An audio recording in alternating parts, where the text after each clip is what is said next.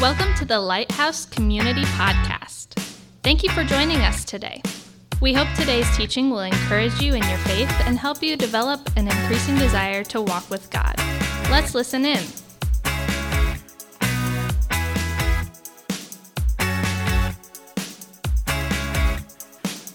All right. Hey, good morning. My name is Fritz Velo. I'm one of the pastors here at Lighthouse Community. So thanks for being here the Sunday after Thanksgiving. You probably see a little bit more of me today than you did last week.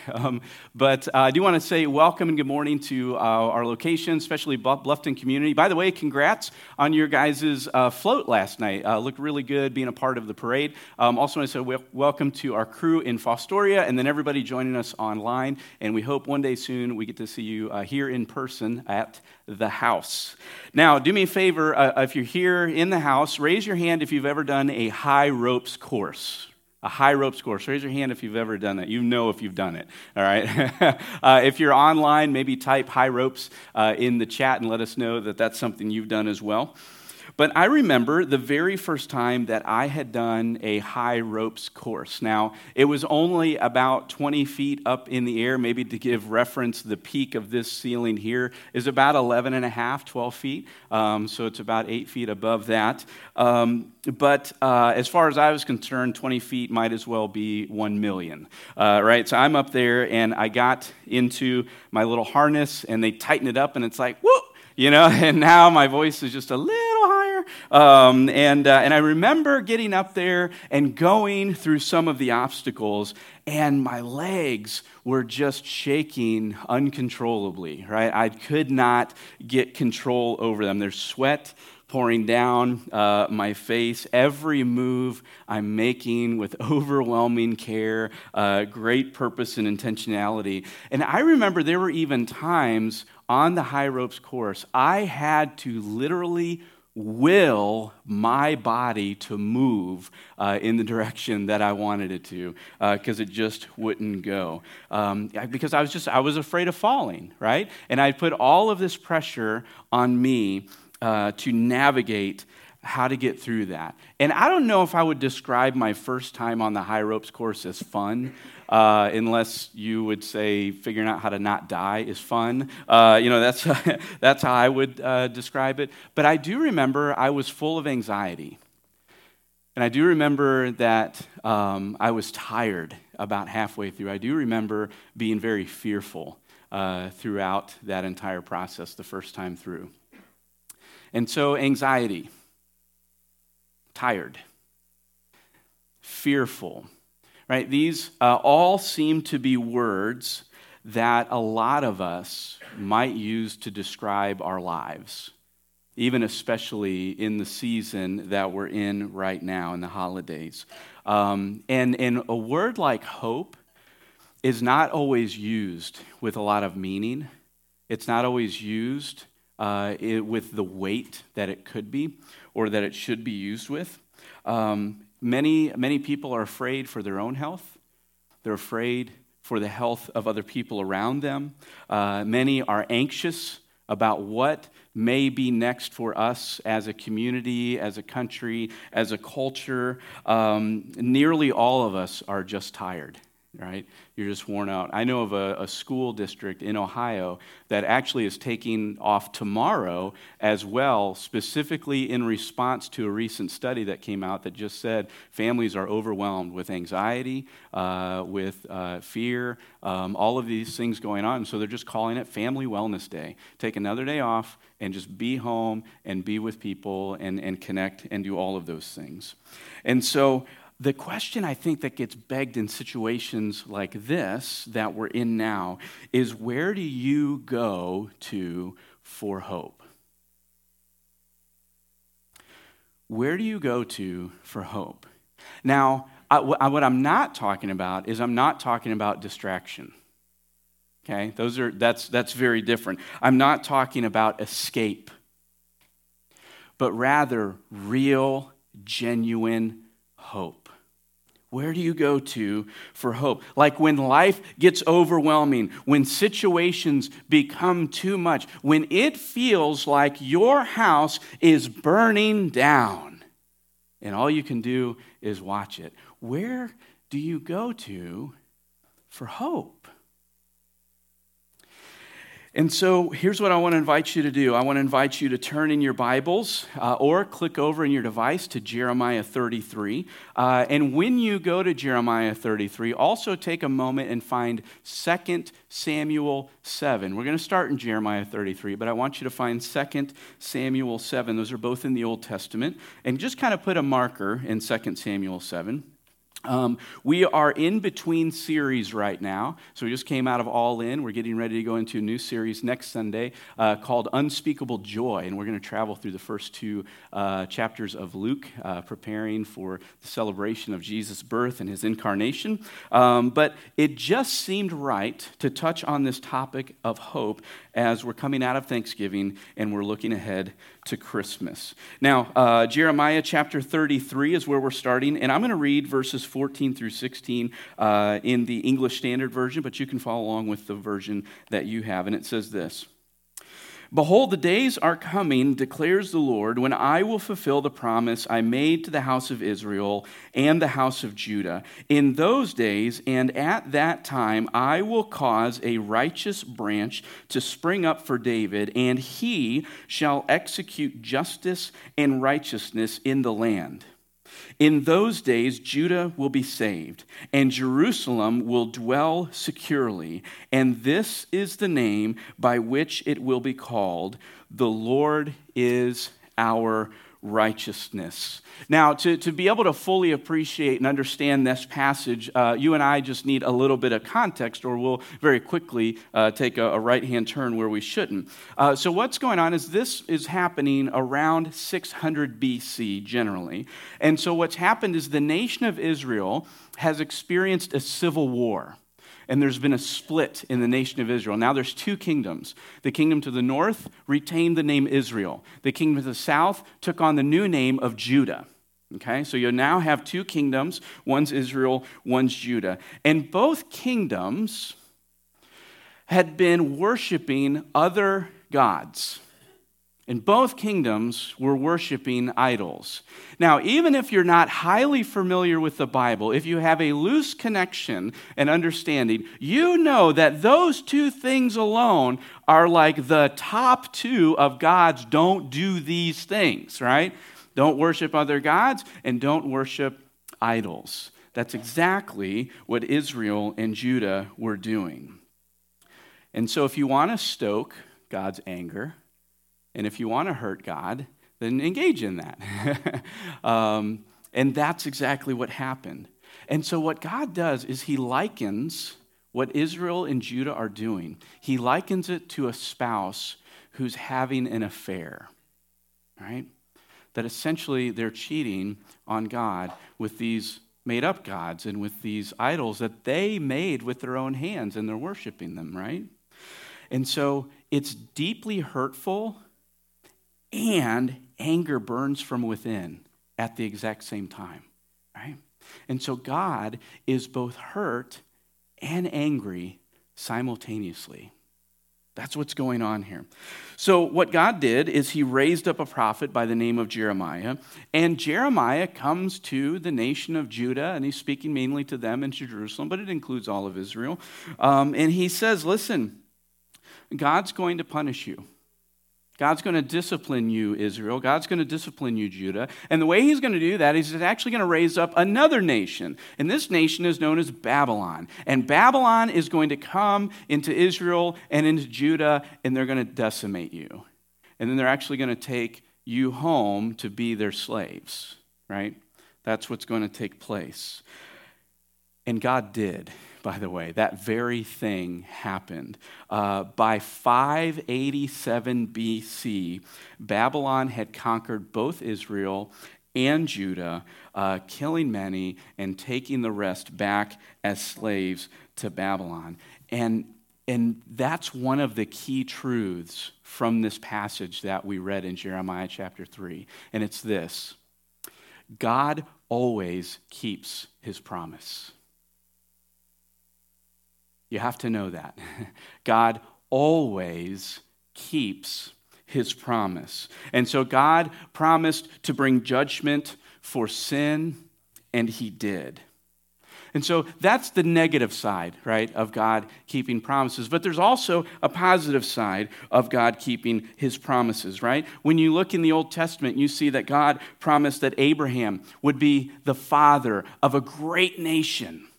And God did it. You see that God promised to rescue Israel out of the hand of Egypt from slavery, and God did it. God promised to lead Israel to possess this promised land, right? And God did it. And so you have to know, and you have to understand, you have to see that throughout the Old Testament and the New Testament, God always keeps his promise.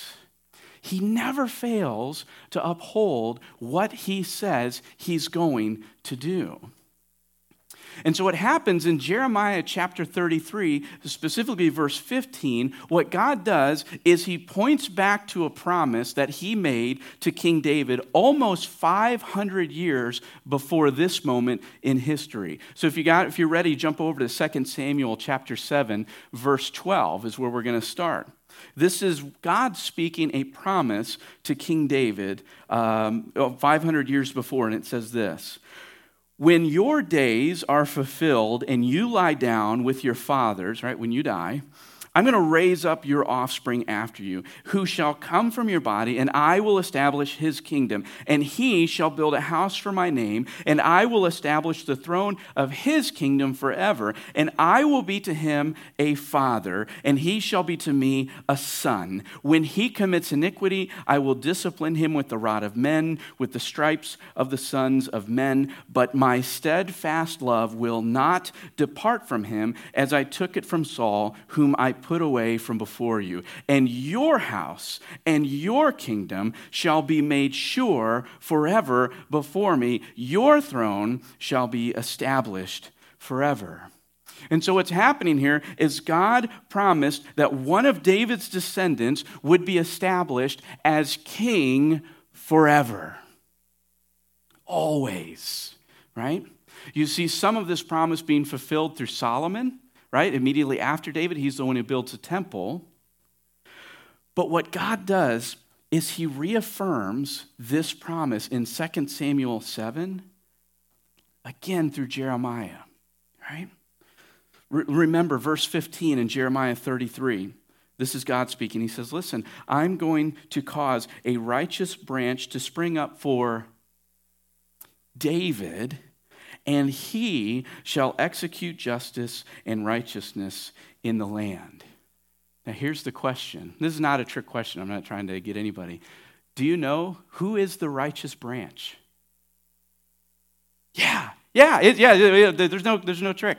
You could literally just do the Sunday school answer, right? Jesus? Yes, it is. It's him. You got it. Jesus is. Jesus is the righteous branch, right? He's the righteous branch for David. He's the branch that's going to come from the stump of Jesse. And so you see God making this promise initially to David in 2 Samuel. He reaffirms it again to Jeremiah in chapter 33. And then you see God fulfill his promise to David through Christ. Why? Because God always keeps his promise. He never fails to accomplish it. This is one of the reasons why both the Gospels, both Matthew and Luke, begin their Gospel by tracing Jesus' ancestry all the way back to the beginning, and it always includes David, right?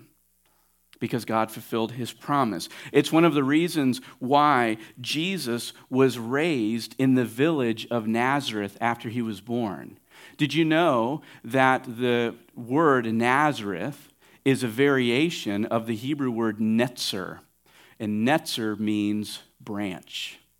Jesus was raised in the village of the branch as a son of David. Why would that happen? Because God always keeps his promises. And Jesus is the king forever. Now, I appreciate what God spoke through Jeremiah in verse 15 because it says he's going to execute justice. He's going to execute righteousness in the land. And if you've read through Jesus' life and his ministry, you see that his life was marked by righteousness and by justice. And so righteousness, right? He's marked by righteousness because he always lived under God's leadership for every moment. That's very important. Jesus always lived under God's leadership for every single moment, right? He always relied on the Father's leadership. He always relied on the Spirit's empowering, because that's what righteousness is. I think righteousness is one of those words that we kind of have a fuzzy understanding of what it means, which means we really don't understand what it means, right? And so let me give you a very pared down basic definition of what the word righteousness means. Here's, at its core level, this is what righteousness is. It's living in a right relationship with God under His terms. Okay? Let me say it again. Those words are chosen very purposefully. It's living in a right relationship with God under God's terms. And so He sets the terms of the relationships, and we live underneath of those terms in a right relationship with Him. And so what that means is if you fail at any of the terms, you are now unrighteous. And you will always be unrighteous from that point forward. If you fail at even just one of the terms, you're now deemed unrighteous, and your righteousness is gone. Because righteousness is either all or nothing. It's either 100% or it's zero. Right? There's no grading on a curve. Like that is out of here. That's gone. You're either righteous or you're not. And if you fail in one small piece, you're unrighteous, and you're unrighteous forever. Jesus never failed. Jesus always lived in a right relationship with the Father under the Father's terms. And He never fell short even once. He was righteous. And so Jesus' life is marked by righteousness, but it was also marked by justice, right? Yes, Jesus always did what was fair. Yes, Jesus always did what was just. But more so is the fact that Jesus became the object of justice. Did you know that? Jesus became the object of justice. Here's what I mean. So Jesus, the righteous branch, the one who never failed to keep God's standards, the one who never fell short for relying on God of every moment, of every single day, He faced God's justice in your place. He faced God's justice in my place. And so the destruction that your sin earned, the decimation and the death that we deserved, Jesus took the wrath for all of that. Every sin of every person for all time. Jesus faced all of God's wrath in that moment. Jesus never worshiped another God, but He took the punishment for those who did. Us. Jesus never bowed down to idols, but He suffered under God's anger against all of it. Jesus never failed, and yet He was the one who was exiled as a slave through death on the cross. Through Christ, justice for sin was served. Do you see? Do you see that Christ's life is marked by justice and righteousness? This is actually what the New Testament verse, 2 Corinthians chapter 5, verse 21, is communicating for us to understand and to see, right? Look at this. Let's do this, actually. Let's read this verse out loud together. Are you guys ready? Go. For God made Christ, who never sinned, to be the offering for our sin, so that we could be made right with God through Christ. Now, what this passage means is this, is that Christ took on our identity of our sin. He took on our identity as idol worshipers, as adulterers against God, as people who shook their fist in the face of God and said, I will do what I want to do, and I don't need you. Jesus stepped into that identity in our place. And then what He did is He gave us His identity of righteousness. That's what this verse is communicating. And so now it's by grace, through faith in him alone, that Christians can stand before God as righteous and with righteousness, right? And what that means is when you say yes to Jesus, when you put your faith in him, you are now declared in a right relationship with God under his terms. And you've taken the identity as a person who's never failed. You now have the identity of someone who's never fallen short. You now have the identity of the one who always relied on God, and the Holy Spirit's empowering for every moment of their life because there's been an identity shift that's happened. You're no longer under the wrath of God. You're no longer this person who's committing adultery against God. But now you're the chosen. You're the blessed. You're the son, you're the daughter of the King, and that's how God looks upon you when you put your faith in Jesus Christ, right? And that's all by grace, and it's all through faith in that.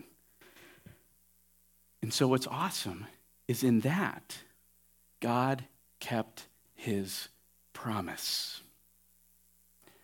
Jesus executed righteousness and justice. Look at Jeremiah chapter 33, verse 16, right? This passage says this: in those days, Judah will be saved and Jerusalem will dwell securely. And check this out. And this is the name by which it will be called: the Lord is our righteousness. Jesus is our righteousness. Did you know that? You're not righteous because of anything you do. You're actually only made righteous because of Christ. And so Christ is your righteousness. Christ is my righteousness. Jeremiah 33:16 is made true that the Lord is our righteousness. How can this be?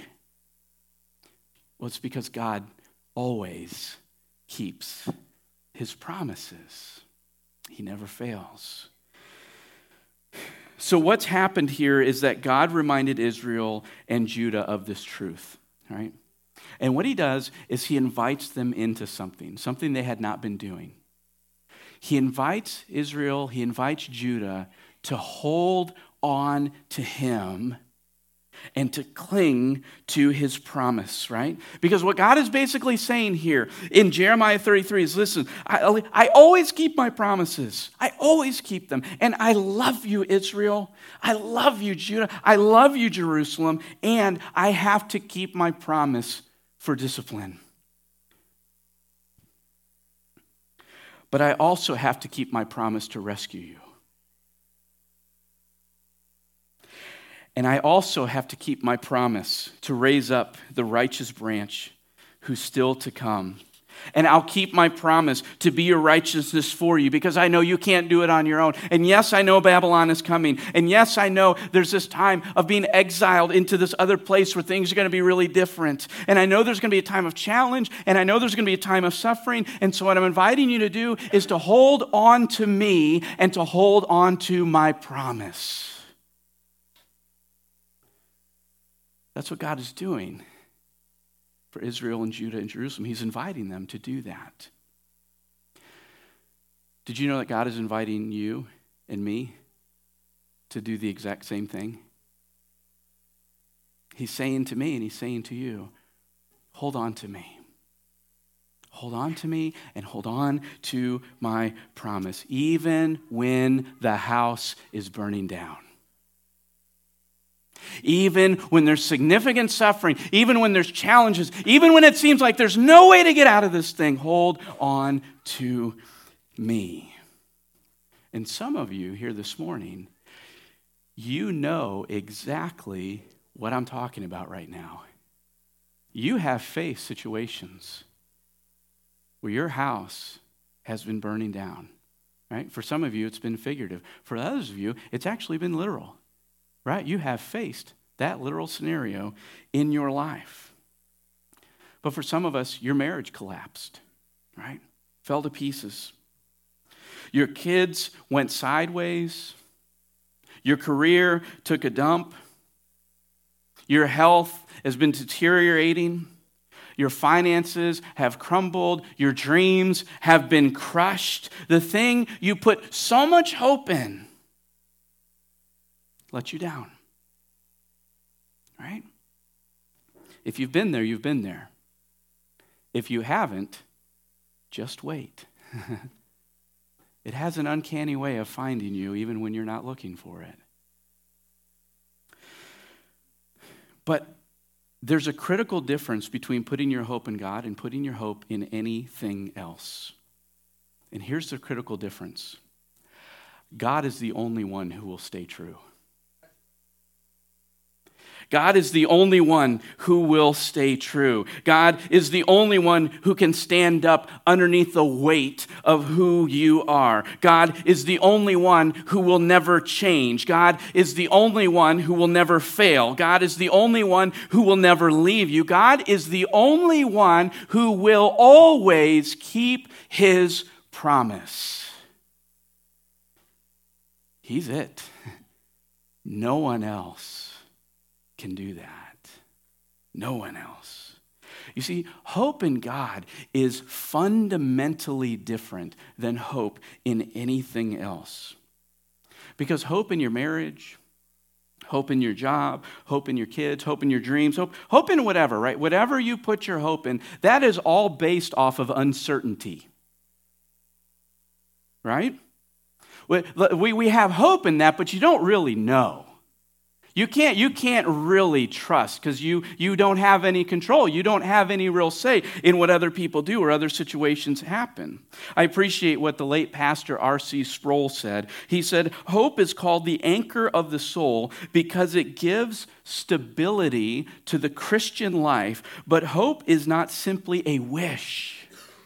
Rather, it is that which latches on to the certainty of the promises of the future that God has made. And so hope in things here is based on uncertainty, but hope in God is based on certainty. Right? See, hope in God has this: all of eternity past to back it up. Hope has every single promise God has made, and every single promise God has kept all the way up until now, backing up who he is and what he can do and what he will do.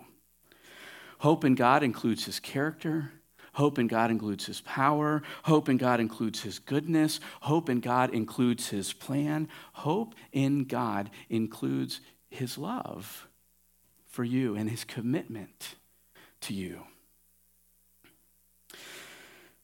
And so for many of us, right, this past week, some of us traveled to go be with family, and over the next 5 or 6 weeks, we're going to be spending time and encountering many people who have their hope in uncertain things, right?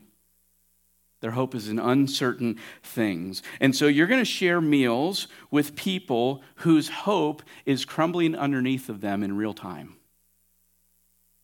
You're going to play games and then get in fights over Monopoly with people, right, who actually feel decimated and alone, even though there's a smile on their face across from the table from you.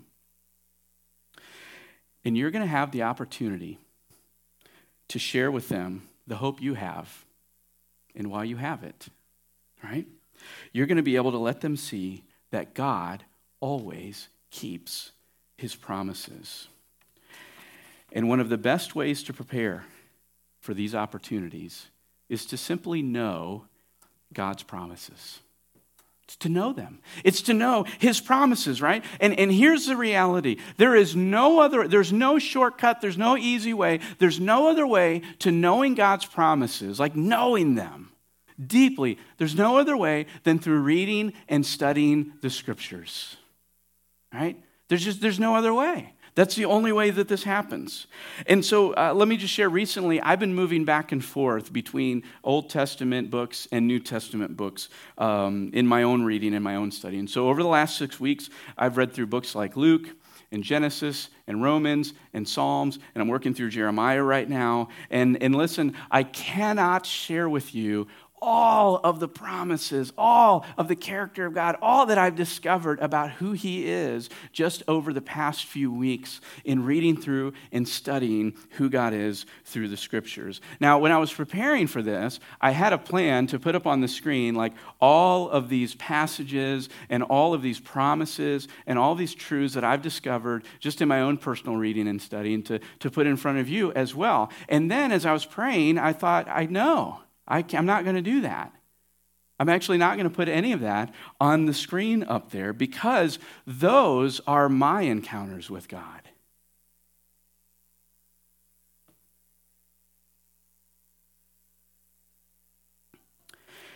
And you can't live off of my hope in God. You have to live off of your own hope in God. You have to grow in your own hope in God. And it begins with knowing his promises. And what I want to do is I want to help you discover God's promises for yourself. So then in the future, it will be, well, Fritz said. He told this story one time, and it was very inspiring. No, I want you to be able to say, I read, I know, I saw God. And so just for an example, I want to give you just a little bit of an insight of how I grow my hope in God. Now, this is not me saying that everyone should do what I do. I didn't even used to do what I do now. But here's what my time looks like. So my alarm goes off and my lamp turns on at 5 o'clock in the morning. All right? Don't talk to me about the condition of my marriage right now. All right? I'm just telling you what happens now. She sleeps right through it. Now, 5 o'clock, all that goes off. I'll be honest with you, I'm usually not very excited at that moment, okay? But I get up. I get up and I walk out into my kitchen, and waiting for me in the kitchen is a pot of coffee that's just been brewed, and I've got my Bible and my notebook sitting on the kitchen table because I set all that stuff up the night before. And so I sit down and I let God know before I do anything that more than anything, I want to hear him. I want to learn who he is. I want to hear his voice. And so I make that really clear as one of the first things I share with him. And so for the next 30 to 60 minutes, I read and I study. And while I'm reading, the one question that rings at the top more than any other question I'll ask when I read the scriptures is this: what does this passage show me about who God is? What does this teach me about who my God is? What does this tell me about his character? What does this tell me about the promises he's making? Who is this God that these passages are telling me about? And I just want to know his character, and I just want to be caught up in his goodness, and I want to see a new glimpse of his power here in the passages. I want to know what I can expect of him today based on what he has done in the past. Right? I'm doing all of that as I'm reading. And so my notebook is full of statements like this: God is a shepherd. God gives dreams and interprets dreams. God's grace is greater than death. God is my righteousness. I can tell you of mornings of just being in one chapter where I have written down more than 50 truths about who God is in just one chapter of Scripture. And that's the question I'm asking, and that's what I'm dealing with. And then out of those things I've written, I'll focus on one truth that I discovered that morning. And what I'll do is I'll use that truth to shape the way that I worship God through prayer. I'll use that one truth to search out and discover areas of sin in my life. All right? I'll use that truth to shape the things that I ask for in my own life that day, the things that I ask for in the life of my family, the things that I ask for in your lives. I just use that truth. And then I will hang on and meditate and dwell on that truth throughout the rest of the day. So just very plainly today, one of the things I'm leaning into is the fact that God gives his people gives them one heart and one purpose, and that's to worship him. That's right out of the scriptures. And so I've been dwelling on that this morning and thinking about that today so far. But that's how I build my hope in God. That's how I hold on. Because I want my hope to be based on certainty. I want my hope to be based on God's character. I want my hope to be based on Him and not something else, right?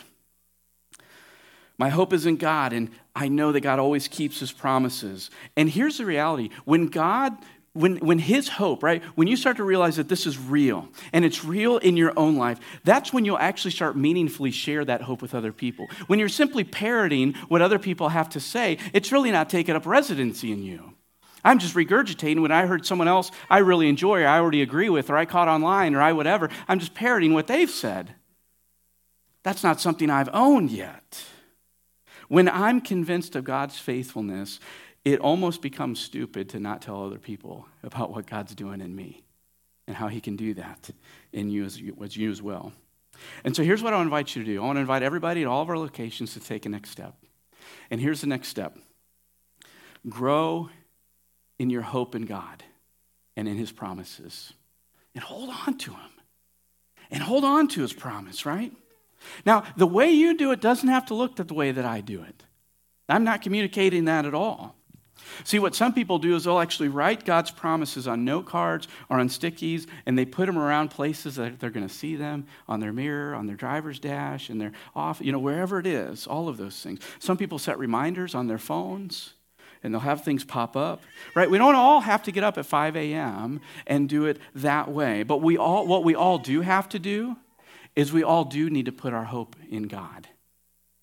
We do all need to put our hope in His promises and what He has said, and not what I kind of maybe hope, I think in a gray, fuzzy kind of way, maybe possibly He's this way, possibly. And there's just no other way to grow in your hope in God than grounding in the Scripture, in the truth of who He is. And so if you're taking that next step, here's what I'd love for you to do. I'd love for you to get on the back of your connection card and just mark that next step that says holding on to God and His promise no matter what. You can do that in the house on your blue connection card. You can do that online as well. But I would love to know. It's just so I can be praying for you and connect with you too. But God always keeps His promises, right? Never fails to keep them. So this past summer, 2 of my kids and I did a high ropes course together. And so this was their first time on a high ropes course. And they navigated their first time the way that I navigated my first time, right?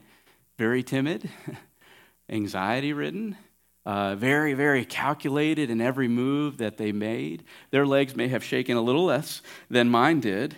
But they relied on themselves to get through the course, right? They were doing everything. It was, and you could just see it, right? I could see it on their faces. Like it was intense what was going on. Meanwhile, my kids, when they're on the little podiums in between the challenges, are like in amazement watching Dad. Because Dad is just like flying through the obstacles, right? Like I'm just bouncing from one to the next one, and I don't even care, and I'm just taking these risks. This one's up like 35, 40 feet up in the air. And they're like, wow, how are you doing that? Well, I had learned the secret behind High Ropes course. And the secret is this. I learned to trust the tether and the harness. That I can take some of these chances and some of these risks because I'm going to be all right. Something greater than me is hanging on to me, and I'm hanging on to it. Right? I put my trust in this tether. I put my trust that the 16-year-old kid who hooked me up did it right. Whole lot of believing going on in that moment. And I had the firm belief that if I tripped, if I misstepped, even if I fell, I was going to be okay. Because it had me. The tether had me, and I had it. And so when you learn to fully hold on to God and to His promise, you will live life differently than others. and it almost appears to others like you're carefree. But that's not it. And you know that's not it. Actually, it's great intentionality.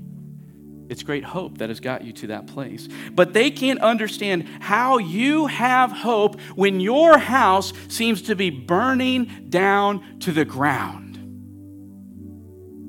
And they can't grasp it, and they can't understand it, but they want it. And they want to know the life hacks that you do that got you to that place.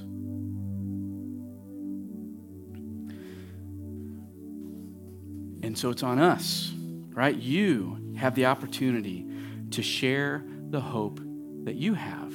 So you know the secret. The secret's actually not getting up at 5 a.m. The secret's not all the little disciplines and the hacks and the whatever that's behind all of it. The secret is this. You know that God always keeps his promise. And you've put all your weight on him. And nothing else. Because he always keeps his promise. And so let me encourage you, hold on to him and never let go. I want to invite you to bow your heads and to close your eyes because we ask this question every week. Jesus, what are you saying to me right now? And I just want you to listen for a moment.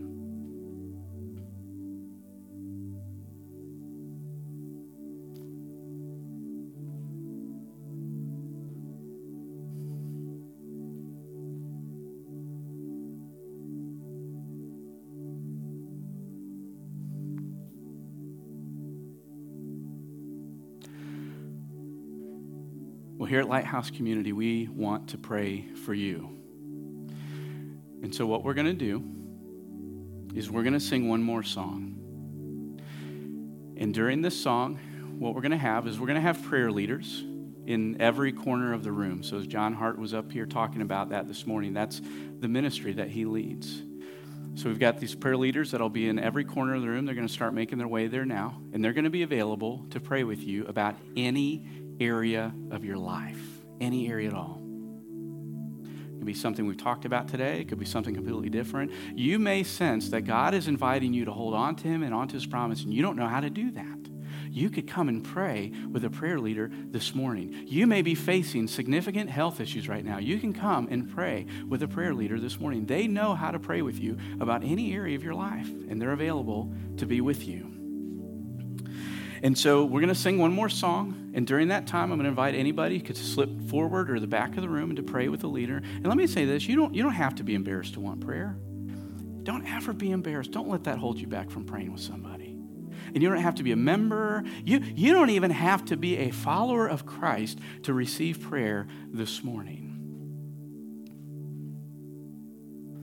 But every one of us need prayer, and this is an opportunity for us to do that. And so if you want prayer, I'm going to pray for you. Then we're going to stand in worship, and I'm going to invite you to come forward and pray in just a moment. Let's pray. Holy Spirit, I pray that you and you alone would draw every single person who needs prayer right now. In Jesus' name, amen. Thanks for joining us. If you'd like to learn more about Lighthouse Community, check out our website at mylighthousecommunity.com or connect with us on Facebook. You're invited to join us live Sunday mornings at 9:09 or 11:11. Thanks again for listening to the Lighthouse Community Podcast.